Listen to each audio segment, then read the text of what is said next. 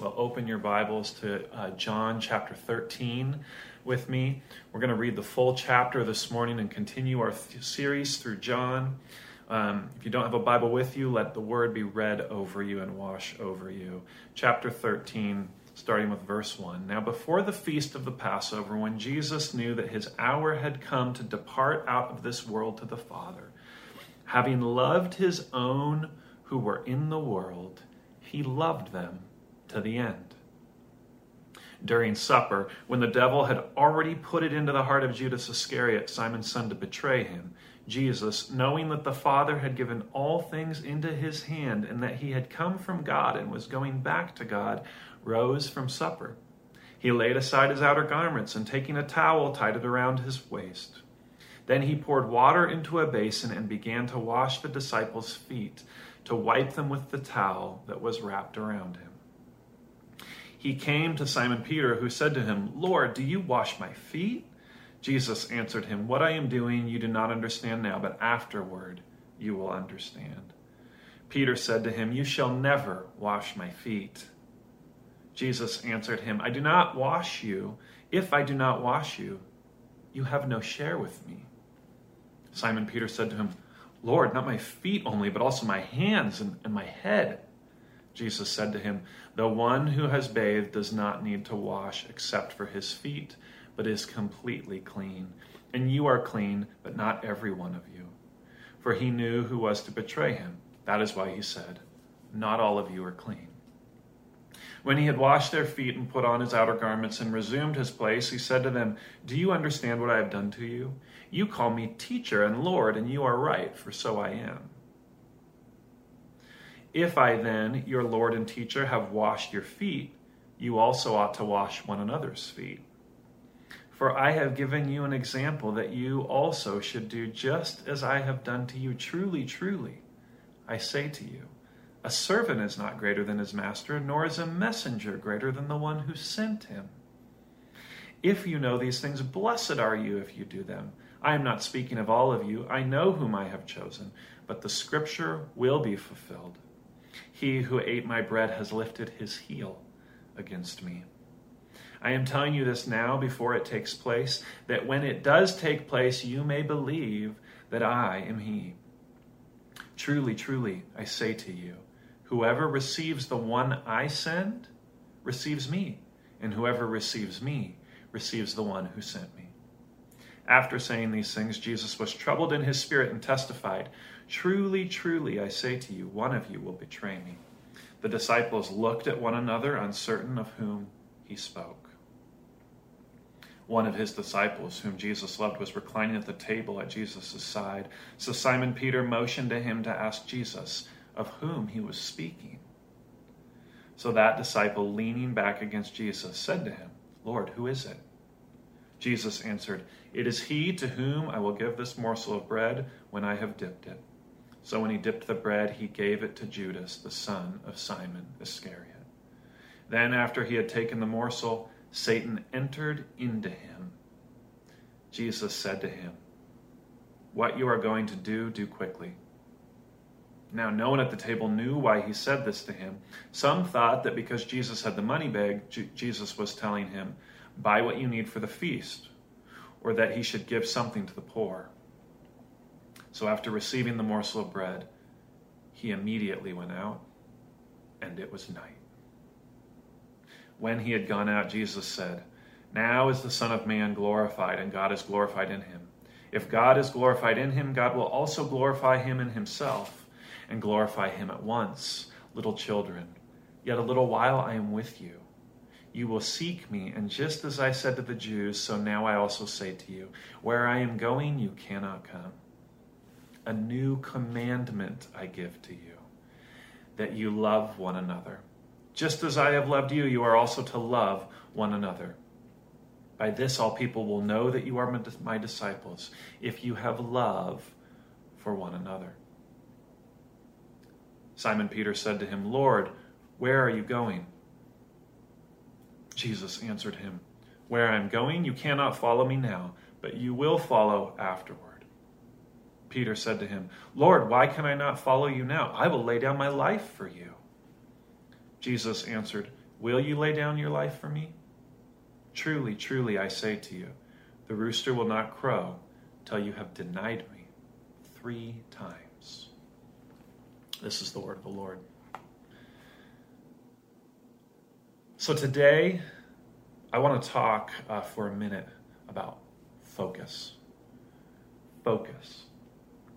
Jesus is after something really important, and he's focusing everyone in on it. The sort of main passage here in this chapter, the core aspect of this teaching is about love and loving one another. If you take anything away from this text, I'm sure it's this new commandment that Jesus gives. But he does it first through focusing. As millennials particularly, it's been said that the disease of our age is distraction. In fact, this is manifested in something I just learned about this week called choice anxiety. So the idea of choice anxiety is the fact that we are a generation, the millennial generation specifically, but everyone that's living in this time is like awash in choices, right? The very emblem of the information age is just the crazy litany of choices. Everyone can identify with the feeling of jumping on Netflix at 9 at night and planning to spend an hour just unwinding, watching something, and sitting there scrolling through shows for 40 minutes, and then realizing you don't even have time to watch anything anymore. Nothing quite seems right. What do I pick? So many things want my attention. This could be good. What about this? And we just can't make up our mind. And it's a kind of trap, right? That hour gets wasted in a sea of choices. That in that choice-making place that we find ourselves in, we find out that we're actually searching for something, but we can't quite put our finger on what we want. And the thing that we're searching for to deliver it can never quite deliver it for us. And if Jesus is saying one thing in this chapter, he's saying that focusing on me is a cure for the disease of your age. Focusing on me is the cure for the disease of distraction. It's the cure for the disease of choice anxiety. In chapter 14, Jesus is going to say, I am the way, the truth, and the life. He's saying, I'm it. You don't need anything else to be happy except me. And I think for us, that's a really hard pill to swallow. That's a really hard thing to remember. Megan and I this week have really spent time saying we are going to retreat. We are going to take a time, which, by the way, I don't know, you might all feel like you're in a kind of retreat, right? Quarantine has been its own kind of removal. But let me tell you, you can remove so much further. And to go away into a space and to be in a little room here with the snow falling outside as we've been this whole week, and to try and imagine the simplicity of what really matters and to focus on what really matters. All sorts of things come up. All kinds of feelings, all kinds of desires. One of the desires we had was just to be back to help everyone with the power outages. It was hard to be happy because we felt guilty. One of the things was, what do I fill with my time up with so it's valuable, so this meets my expectations? And I'll tell you the answer to both of those things was, of course, Jesus, but in very different ways. On one level, yes, fill your time with focusing on Jesus, but also realize Jesus can take care of the things you can't take care of. So Jesus has brought his disciples into this place in a time of focus. And he's actually, it's incredible the way John strokes this narrative and lays down the words to get us to where we're at. 12 chapters, Jesus has been nomadically sort of moving across the countryside between Jerusalem and up north and through Samaria and all of these different places in this public ministry to get the word out about who he is, to be known, to serve and love people everywhere of all types. And here now he comes through the gates of Jerusalem in chapter 12, as Michael told us, and he inaugurates a new kingdom.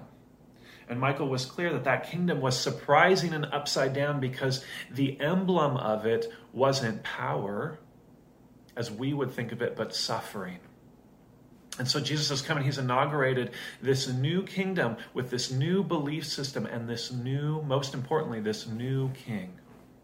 And what Jesus is showing as he walks through and saying, I am the Messiah, by walking through on a donkey, he's proclaiming, I am the Messiah. He's fulfilling the scriptures. He's saying, trust me.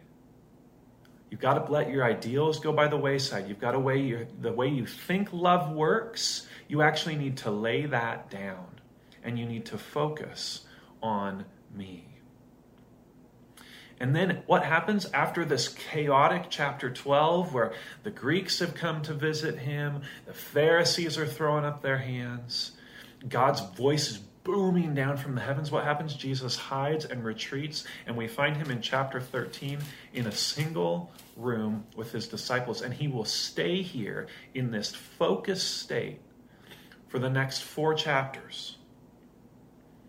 5 chapters through the end of chapter 17, and he will be spending time thinning and training his people, his core group. An outpost. The ESV calls it a messianic community. I've been having a hard time shaking this word for our church that I think is crucial for the next season we're entering in. And that is that we are an outpost. Jesus here is training the very first outpost, his closest few that would agree to trust not in the way, the ideal, the kingdom that they thought would come, but in the man, to gather around him and trust in him. And it happens, and I'm happy it's happening this way, that as we're charting through these chapters leading up to the passion story, leading up to the cross and the resurrection of Jesus, we will hit the cross on Good Friday. We will hit, of course, the resurrection story on Easter. But leading up to that, we will chart through this whole narrative leading up to it.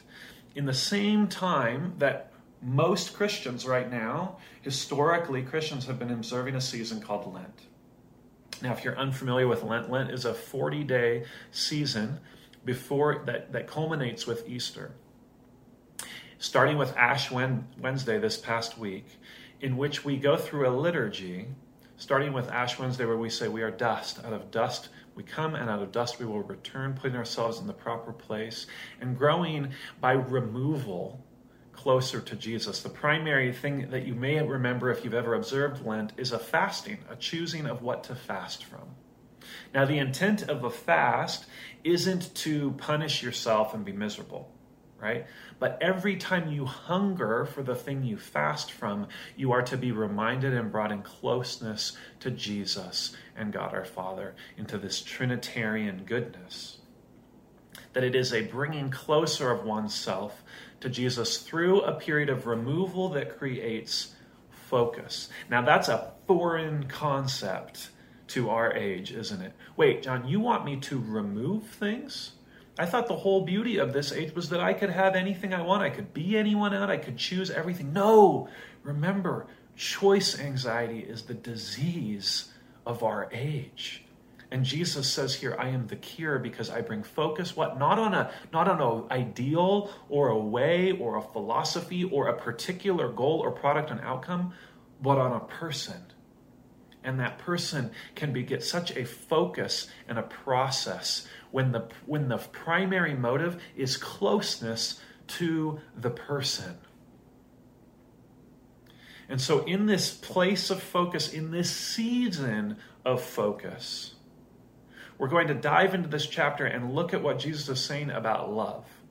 And then we're going to spend a considerable amount of time saying, so what? And looking at what our community in this season should be about, what I believe we need to be after, and what I think this teaching shows for us. So let's dive right in. So we've talked a little bit about this prime directive of this passage, this new commandment.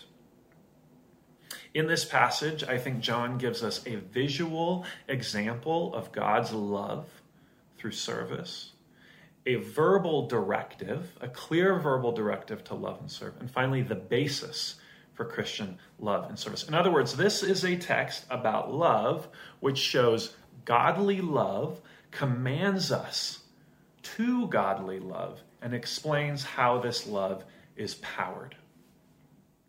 So what that means then is if Jesus is coming in on the donkey in chapter 12 and he is beginning this inaugurational period in which he is saying, I am the Messiah, it's as if the president is saying, I have won the election, right? There's this period of time before they're coronated king, before they're inaugurated at their speech, where the kingdom that is coming is becoming known and it's certain and it will happen, even if the crown has not been put on, even if that final speech and the power in the Oval Office have not been taken. This is the period of saying, these are the boundaries, these are the terms, this is what we're going to define this period, this new age. And of course, this age is the age of Jesus as king. That's the new age that's coming, and that's the age we still live in. An inauguration is defined as a beginning or an introduction of a system or a policy or a period. So then this, what we're seeing in chapter 13, is sort of the teachings, the codification of the period that Jesus is beginning. And it shows us that this period is one of simple but deep love, brought out of simple but deep faith and certain salvation. In other words, when you link what it is you're after, not to a way of being or an ideal, but a man, that we see in this chapter that Jesus shows us the simple and deep love, that Jesus lived this out of a simple but deep faith, and that Jesus had a certain certainty of his salvation. Then what we're saying is our definition of love isn't going to define Jesus. Jesus is going to define our definition of love. Now, that's really crucial for our community living in our city. Our city brings lots of wonderful, great things to it. But one thing that is preeminent in our age is that with all of the choices that exist, I am the arbiter of goodness, and I lean my own path through it, and I find my true self. So in a way, I am defining all of my terms based on what's good for me. But I'm here to say, what you think is good for you and what you think then is good for the world, because it's going to be coming out of what you think is good for you, doesn't define what is actually good. Jesus defines that.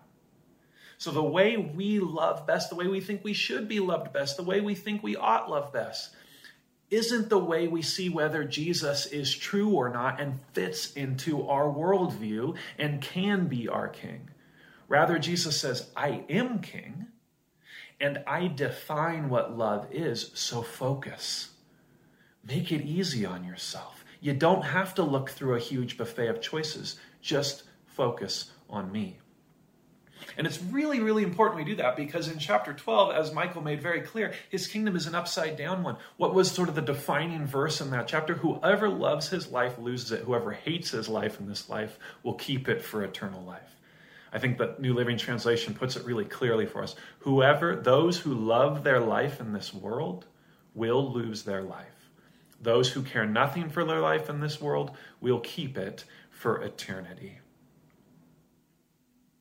That's the foundation of being with Jesus that is so hard to stomach, and we can only do it if we say, yes, because I want to be with Jesus, I will do that. Because I know Jesus is king, I will follow him.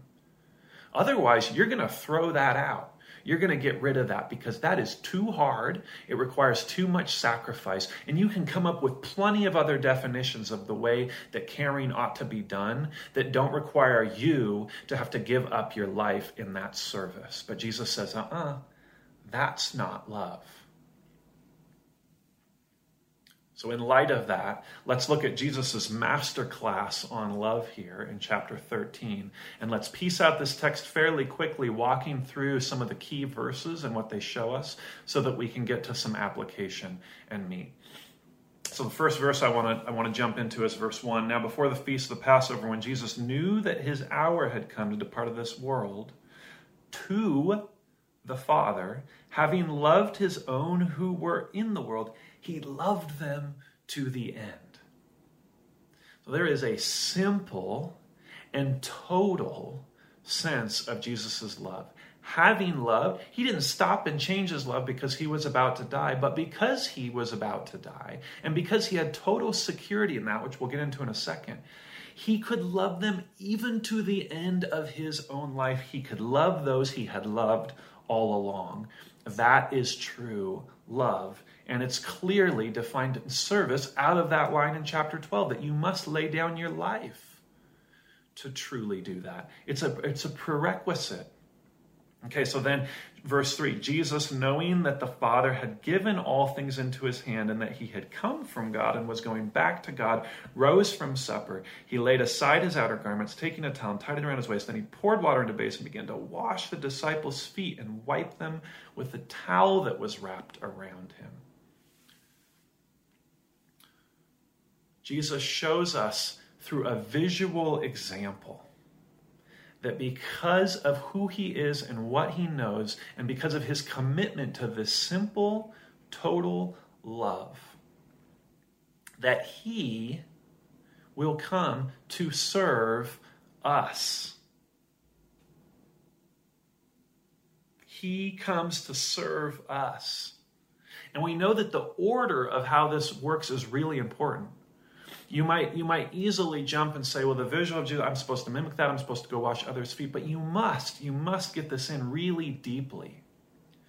That love begins out of us from Jesus' service to us and accepting that. Look at verse 6. He came to Simon Peter. Jesus came to Simon Peter, who said to him, Lord, do you wash my feet? And Jesus answered him, what I am doing you do not understand now, but afterward you will understand. And Peter said to him, you shall never wash my feet. And what does Jesus say? He says, if I do not wash you, you have no share with me. So the order is super important. All love begins first, as we see visually in this, with Jesus getting down on his knees, taking off his robe, tying it around as a towel, and washing our dirty feet out of his love for us. So what is that? If this love then, he loved them to the end, is connected to this washing. So what does that show us? That shows us that Jesus' love is a service to make us clean. That his love is a serving of us to clean us. That's how he loved his disciples to the end, was to serve them in order to clean them. That's the visual. That's the whole visual that we're getting here, that John is showing in just such a clear image and such a memorable one. That you are not worthy to do anything. You don't get to go wash Jesus' feet. He's already clean. No, he must come and clean your feet. It originates with him. Secondly, we see who Jesus loves. We see, who does he love here? He loves 12 disciples, including the one who will betray him to his death. Jesus loves not just sinners, but he loves sinners who hate him and will eternally turn away from him. He still comes and serves them first to clean them, to do everything from his part, whether they are good or bad, so to speak, whether they are a little bit dirty or completely rotten down to the deepest, innermost core. Actually, Jesus is serving and washing the feet of a soul that has let the devil inside of it, and Jesus still gets down on his feet to show his love, even to a body which inside has the demonic influence of Satan. Jesus will still get on his knees to wash and serve. That is a powerful image of loving. Remember, we talked about loving 2 weeks ago as living for the sake of another. Now, Jesus is not living for the sake of the devil, but he is living for the sake of the last shred of goodness in Judas' soul. And he will get down on his knees and wash him to make him clean. That's what Jesus is showing love is. So an application for us is that I want you to now imagine the full Jesus, the Jesus from John 1, the Word. And imagine now, sitting here as you're listening to this, that the creator of the entire universe is getting down right now and he is washing your feet. He is serving you. He's making breakfast for you. He's taking care of your bills. He's watching your kids so you can go out on a date night. He is doing that act of service that you just don't want to do. And he is doing it. Why? So that he may clean you. His service in you is so that you may become clean. And we're going to get more into that. But the fact that it means that he is cleaning you means you need to understand the gravity of your sin. Ash Wednesday is a reminder to us that from dust we are and from dust we return. It is a reminder that the human, without the love of Jesus, without the Spirit, is broken beyond repair. That the gravity of my sin must be underscored as a Christian. We don't like to do this in the Christian church. I'm a pretty big fan of it, so you've had plenty of it with me. We come in saying, I'm dirt. And then we say, Jesus, because you have cleaned me. The beginning of all love is Jesus, because you have cleaned me. Okay. So then let's continue moving on. Now Jesus, after showing this visual example, even unto Judas, gives a verbal command that is predicated out of this, and that's this loving command, this new commandment, which is not, of course, entirely new commandment. It's a summation. It's an overarching understanding of the character of God and what he has asked to do in this world. It's simplifying love. That you love one another, verse 44, just as I have loved you. Just as I have loved you, that foot washing, so you are also to love one another. By this, all people know that you are my disciples, that you have love for one another. See, this is a distillation of earlier when Jesus said, I'm the teacher, and the teacher does things, you should follow them and repeat them. That's the way of the apprentice. The apprentice follows the craftsman who's teaching him, whether it's a woodworker or a plumber or whatever, follows what he does and repeats what he does and how he does it. So he doesn't have to relearn the tricks of the trade. So he doesn't have to make the same mistakes. He follows like a teacher. And Jesus says, you are to wash each other's feet. Now, I think it's really easy for us to walk out of this service with our basic understanding of love, which is a me-centric view of love. And this came to my mind. I don't know how many of you grew up watching this movie. This was very much my generation. But the movie Moulin Rouge, right? Ewan McGregor, Nicole Kidman. And there's this line in this great song that says, the greatest thing you'll ever know is just to love and be loved in return. Now, there's so much truth to that. There's so much truth to that. But if you take that away, it is a me-centered love, which says, it becomes a little bit transactional, is just to love and be loved in return. So we go out and we love all around. But what are the things we actually stick with and keep with and spend our time continuing to love? The things that love us back. The things that we get something from. And that is the fallen, me-centered state of human love. That is the way so many of us have internalized the idea of love. Is that I go out and I love all around, and the things that love me back I stick with, and that's what creates my happiness. And Jesus is pushing us away from that me-centered romantic love that says, it's just to love and be loved returning. He says, no. He's saying, it's just to be loved and then go love in return. It's just to be loved. It starts with Jesus. Remember, this verbal command is just as I have loved you, you are to love one another. But so many of us don't even comprehend the level to which Jesus has loved us. And so then we cannot go and love other people well because we're not doing it out of the basis that Jesus shows us he's doing it out of. The kind of love that Jesus has is the kind of love we all want. It's powerful love. It's simple, powerful, deep love. He loves in the face of death. He loves when the devil's in the room. He loves to those that don't get it, and he loves to those that will turn away, and he still loves them to the end. And he can do that because his love is powered from God. Now, I think this is particularly salient. I have no business talking about this. We have not lost power, but our home lost power this week. And so we evacuated our fish this week. I know least of my concerns, white privilege, hello. We evacuated our fish this week because the heater, they were going to die. And so Olivia, you're amazing. She came, she got our fish over to the neighbor's house because we had a power outage. And we saw the nature and the coldness of not having that connection, of being connected to the power grid. Maybe many of you, I know many of you lost power. You firsthand felt what it feels like to be removed from the power grid, to sometimes lose your heat, to lose your light, to lose your ability to cook. So many things change so radically with that, doesn't it? When you lose that power. And Jesus is saying it's so crucial that your love come from the grid, that you be linked into the grid. And what does he call the grid? He says, it's very clear at the beginning, he says, Jesus knew his hour had come to depart out of this world to the Father, having loved his own, who he loved them to the end, right? And it says, verse 3, Jesus, knowing that the Father had given all things into his hand, and that he had come from God and was going back to God, rose from supper and went and served.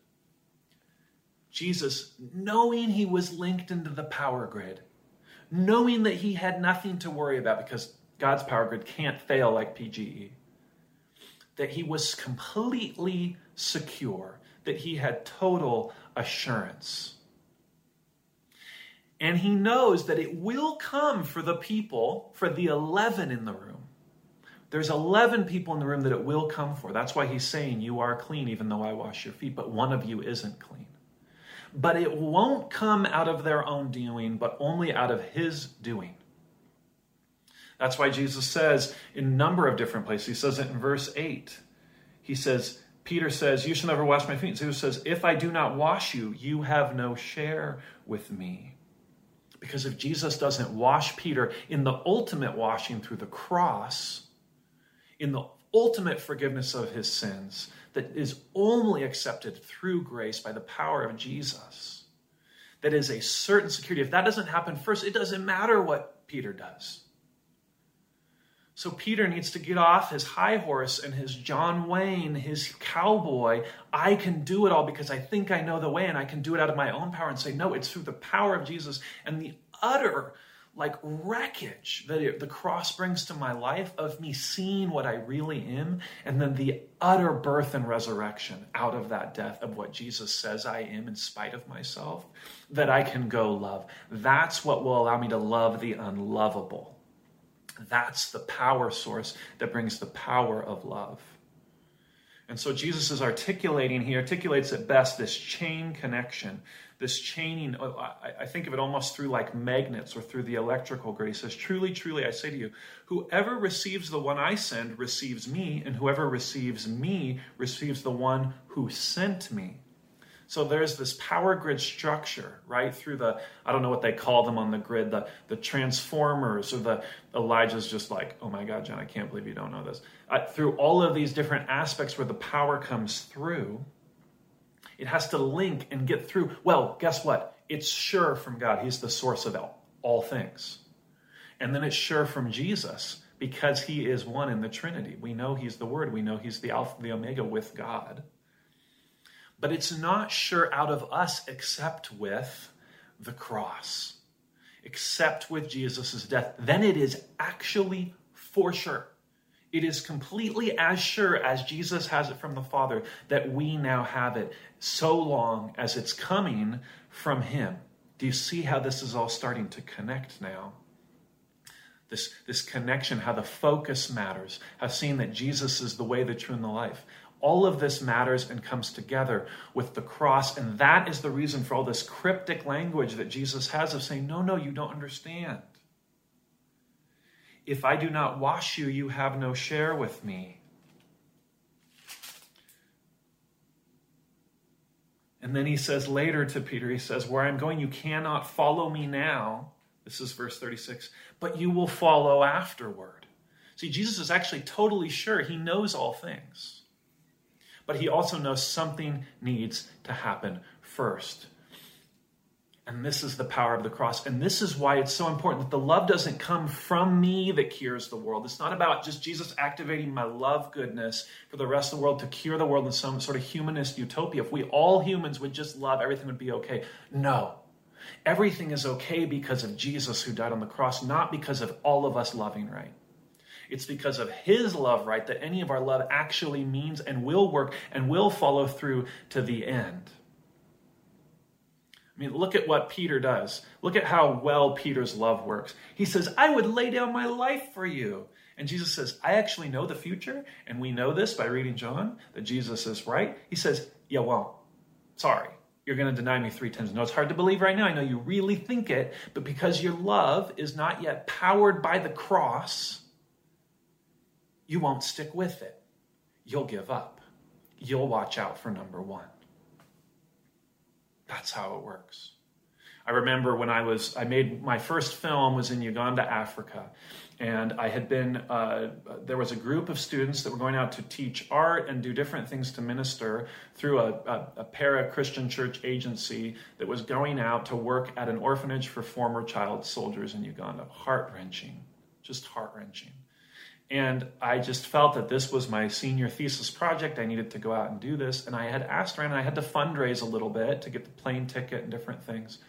And I asked a missionary from my upbringing, close family friend, I said, what are your recommendations? Give me some wisdom. And he said this, he said, John, you can read whatever you want. You need to go make your film. Go make your film. It will make a difference. But he says, remember, you can't save Africa. Now you might say that's, of course, but in my 20-something mind of my young, I'm going to change the world, my film's going to make a huge difference, I'm going to do all this work, I didn't know how true his statement was and how based on the cross it was. Jesus is going to save Africa. Jesus is going to save the world. Remember, you can't do it. Now, that isn't a defeatist. It wasn't to say, I'm not going to... He threw money at me. He blessed my trip. He watched my film after it was over. He loved all of it.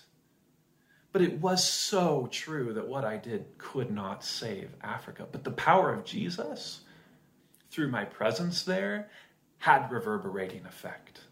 The power of Jesus in the continent of Africa has powerful reverberating effect. And it is through Jesus' power that happens, and we are just on board to build things that he can fill up. We're just on board to get out there and get our hands dirty so that his good energy and love can flood through that. And it must come from his cross, or out of us, it will be us-centered love. And we will be looking for love back, and when it doesn't come, we will abandon that love. So what, John? So what does this mean for us right now? We're still kind of in this lockdown phase. What does it mean for us in Portland? What do? I get that this love is a big deal. I get that it's simple. I get that it's built on the cross. I get that Jesus gives us this beautiful image for it. And I get that he tells me that I need to do it. And I get that it's going to come at a cost for myself. What does that mean for what I need to go do? Well, I think what we can see from this passage really clearly, as N.T. Wright puts it, he says, we are put right in order to be putting right people. We are put right, that's the cross, in order to be putting right people. So this passage and Jesus' love for the whole world through the cross gives us a focus and a purpose. But God wants us to be people and not puppets. So there's a unique way that he has for each of us. He wants our hearts, not just our hands. He wants our desires, just not our dollars. He wants our commitment to him, not just to others. And that is the vertical, that is the upward directed thing. And he uses a very clear image for this to underscore this relationship that is the power grid relationship. And it is a master-servant image. He uses it in verse 16. He says, truly, truly, I say to you, a servant is not greater than his master, nor is a messenger greater than the one who sent him. There are 2 ways that you and I, in this so what category, there are 2 ways that we can react to the message of Jesus. There are 2 ways that you are reacting to the message of Jesus right now. One is Peter's and one is Judas's. The tone of Peter is this: I don't know where I would be without Jesus. Jesus corrects Peter. Peter stands corrected. Peter has a servant mentality. He goes, I don't know where I'd be without you. Fine, that's wrong. Tell me what's right. Wash my head and my face. Wash all of me.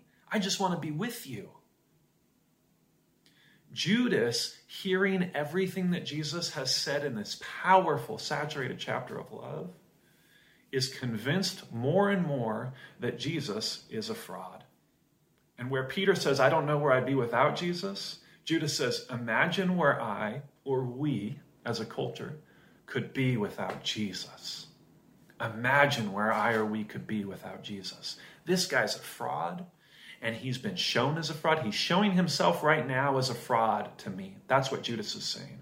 Remember, Judas is in line with the Pharisees. He's allied with them. What do the Pharisees think? That Jesus is demon-possessed, that he's a false god, that he said he's God, but there's only one true God, and that's Yahweh. So the devil is clever. Judas doesn't think he's his own master. Judas thinks that Yahweh is his master. So the devil is very clever. He's made Judas believe that Jesus is against the mission of Yahweh, the true God, the one with the true mission, the one who knows true love. And that the claims of Jesus, the claims of Christianity, the claims of church are bogus and they're antithetical to love. And therefore, Jesus is a fraud. Now, I love our culture very much. There are so many wonderful things that are coming from our culture right now that we need to appreciate. But we must be on guard with this. Our culture is sending a very, very different message of what love is than Jesus' message of love. And the devil is clever. He's going to say, do you serve the master of Jesus' vision of love? Or do you serve the master of that love? Because that's your God, that's your Yahweh, and you've said Jesus can't be part of him like Judas, and you're saying Jesus is actually a fraud. I follow that mission of love. You have to be very careful of that. Because Judas thinks that God is his master, but actually Jesus. No, get this. This is crazy. Okay? Judas doesn't think he's his own master, right? He thinks God's his own master. But guess who is actually Judas's master? It's shown in this text so visually. There are two different sections, verse 2 and verse 27, where it says in verse 2, the devil had already put it into the heart of Judas Iscariot. So the devil's putting things into this guy's heart. And then in verse 27, it says, and after he had taken the morsel, Satan entered into him. Yahweh isn't Judas's master. Judas isn't even his own master. The devil is Judas's master. Now, if that doesn't cut us when we stray from Jesus, I don't know what will. You are not saying you're your own master. You have made the devil your master. And that's exactly what is shown in this chapter. That the Judas mindset opens us up to all kinds of anxiety, looking for all kinds of different truth, because the devil doesn't care what you go to, so long as it's not Jesus. Doesn't matter what it is. You can come up with 1,001 distractions. And so here we see that Peter chooses a master and chooses to be the servant under the master. That Peter is living out this kind of Lenten living, this living out of this season of Lent, this season of removal. He's completely and fully loving that. He's not just accepting and say, well, fine, I'll deal with this time when I need to fast from the rest of things. He's saying, Jesus, teach me everything I need to know. Equip me. You are it. And that's the intent of Jesus. He wants to get us all in the room with him, and he's going to thin it out. In this passage, what happens before he gives the new commandment? He thins it out. He does a bunch of very persuasive loving on Judas. Even citing scriptures like Psalm 41, he cites in here, saying prophetically, Judas, you're even buying into the prophecy, and you're the bad guy. And Judas says, I don't believe any way you cite scripture because you're demon-possessed, so nothing you say matters. That's how closed-minded Judas has become. Judas was uncorrectable at this point because he had determined that Jesus did not have the truth in him. And we can get to that point if we become so unfocused and so searching and falling in love with other things. And so we have to remember that Peter shows us the Lenten living kind of way of removing and saying, it is not going to be problematic for me. I don't need fear of missing out. I can get rid of something for this season And so long as every time I hunger for I remember that Jesus is the better version of it, and I guarantee you, you will find how Jesus is the better version. You will find how that was just a faint version. And that will begin to eliminate our choice anxiety, because we can, with firm resolution and joyful thanksgiving, say, Jesus is all I need. His path is the path that will completely fulfill me. And this image has come to Megan and I's mind during this time where we've been really anchoring on what is this outpost thinking.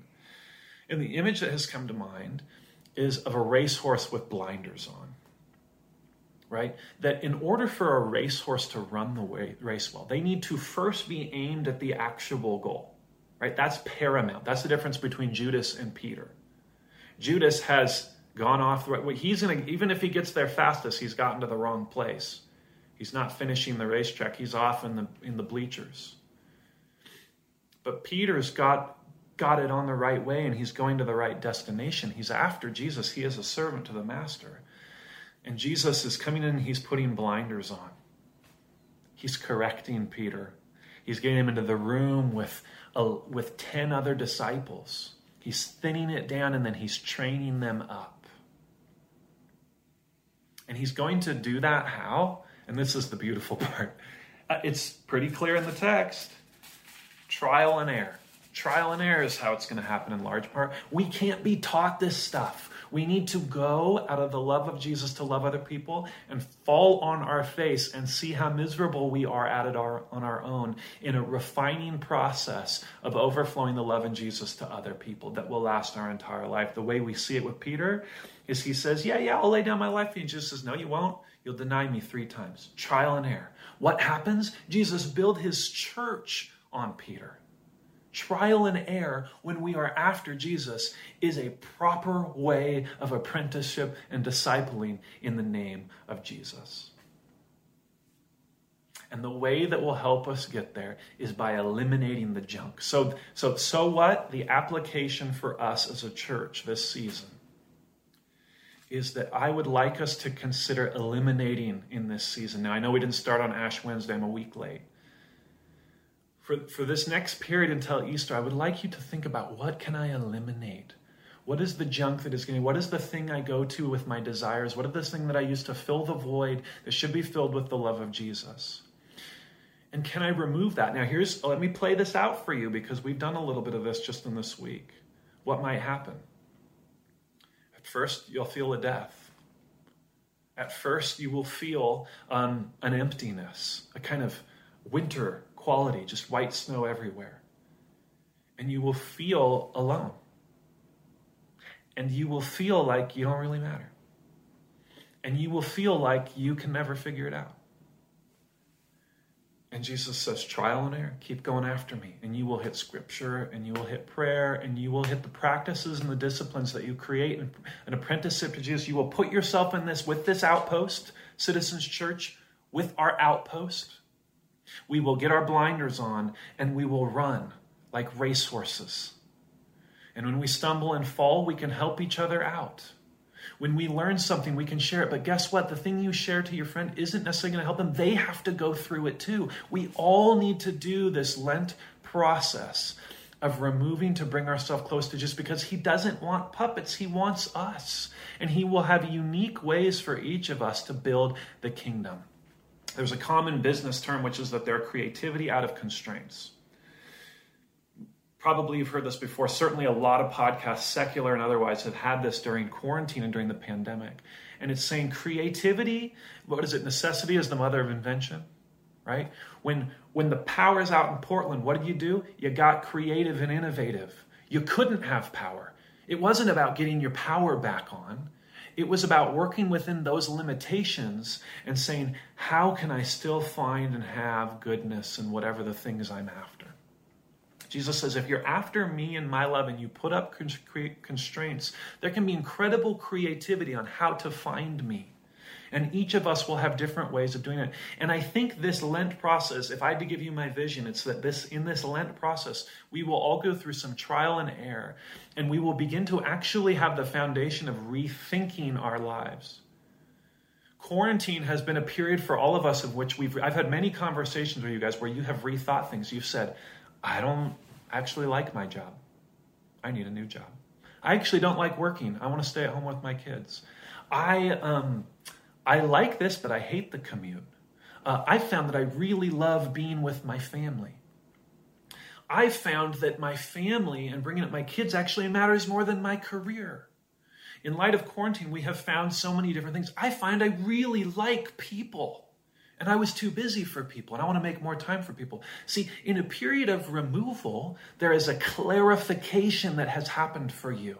Now, I want to drop it to a deeper level. I want to drop it to a more foundational space and say, those are all really great logistical life habits. Now root them out of the cross.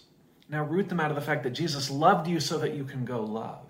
Let that be enough. And in the total restraint of that, that is everything for you. You have all you need. Now these other things aren't distractions anymore. You actually don't need them that much. Meg and I were tooling around in Bend, right? And we spent one day in a total fast to try this out. We have tried this out ahead of you. Megan's much better at fasting than me. I tried out my first fast. I have never fasted before this week. I tried out my first fast. And it was so clarifying for me, because every time there was that hunger pain, I just went to the love of Jesus. I went to closeness. I said, how can I be closer to you? Whether it's listening to something, read something, praying, being with Megan, just enjoying what I have around me in spite of that, realizing that I don't need that, whatever, food, to enjoy my time.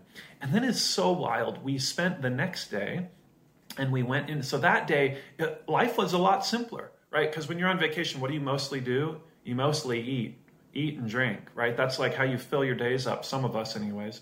Some of you have lots of cool activities you do and you're way better people than me, but eating and drinking on a vacation is great, right?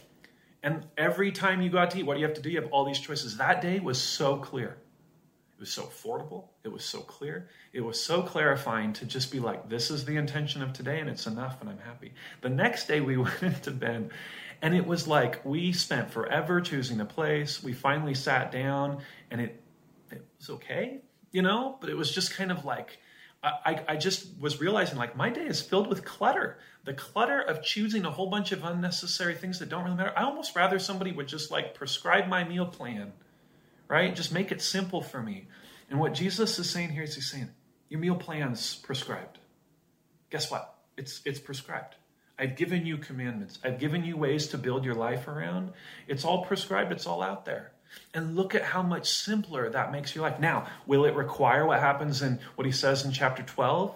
That you will need to let your life go? Yes, there will be a death. But the resurrection life out of it will be so much greater that then when you are resurrected out of the love of Jesus, the service that you give will be sweeter. You will realize that that's what life is about, to wash other people's feet.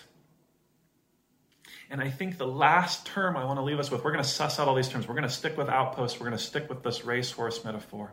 But the last thing is joy, joyfulness. Citizens, we are a joyful outpost. If this next 40 days is a season of misery for you, I think some piece there is missing. That actually the removal and the closeness should bring joy. Now, joy is not always happiness. It's not always a feeling of complete fullness and satisfaction. It's not a feeling that I have everything the way I want it. It's a feeling that I am secure. That there is a blessed assurance. The assurance Jesus had with the Father. The assurance that he gives us with the cross. I have that and no one can take it away.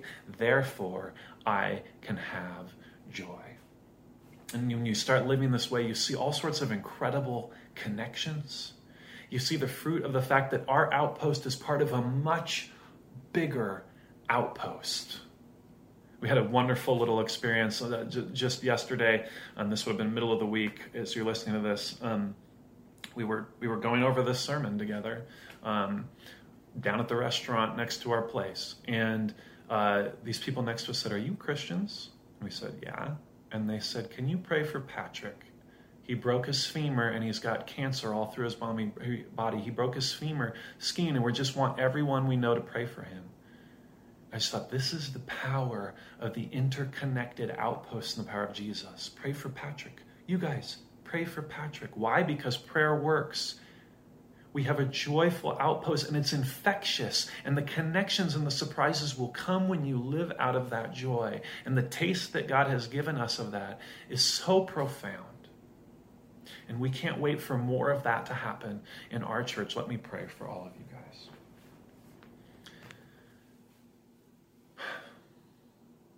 God, there's so much in this passage that we could go through that we haven't tapped into, but I hope that you've communicated the deepest things to us. God, help us to focus. Help us to be particular and pick something this week, whatever it may be that we need to fast from, whether that's a social media fast or a kind of food fast or a sugar fast or a certain kind of a thing that we need, God. A certain relationship that we've hinged everything on that we need to reframe. And help us fill that space with you, God,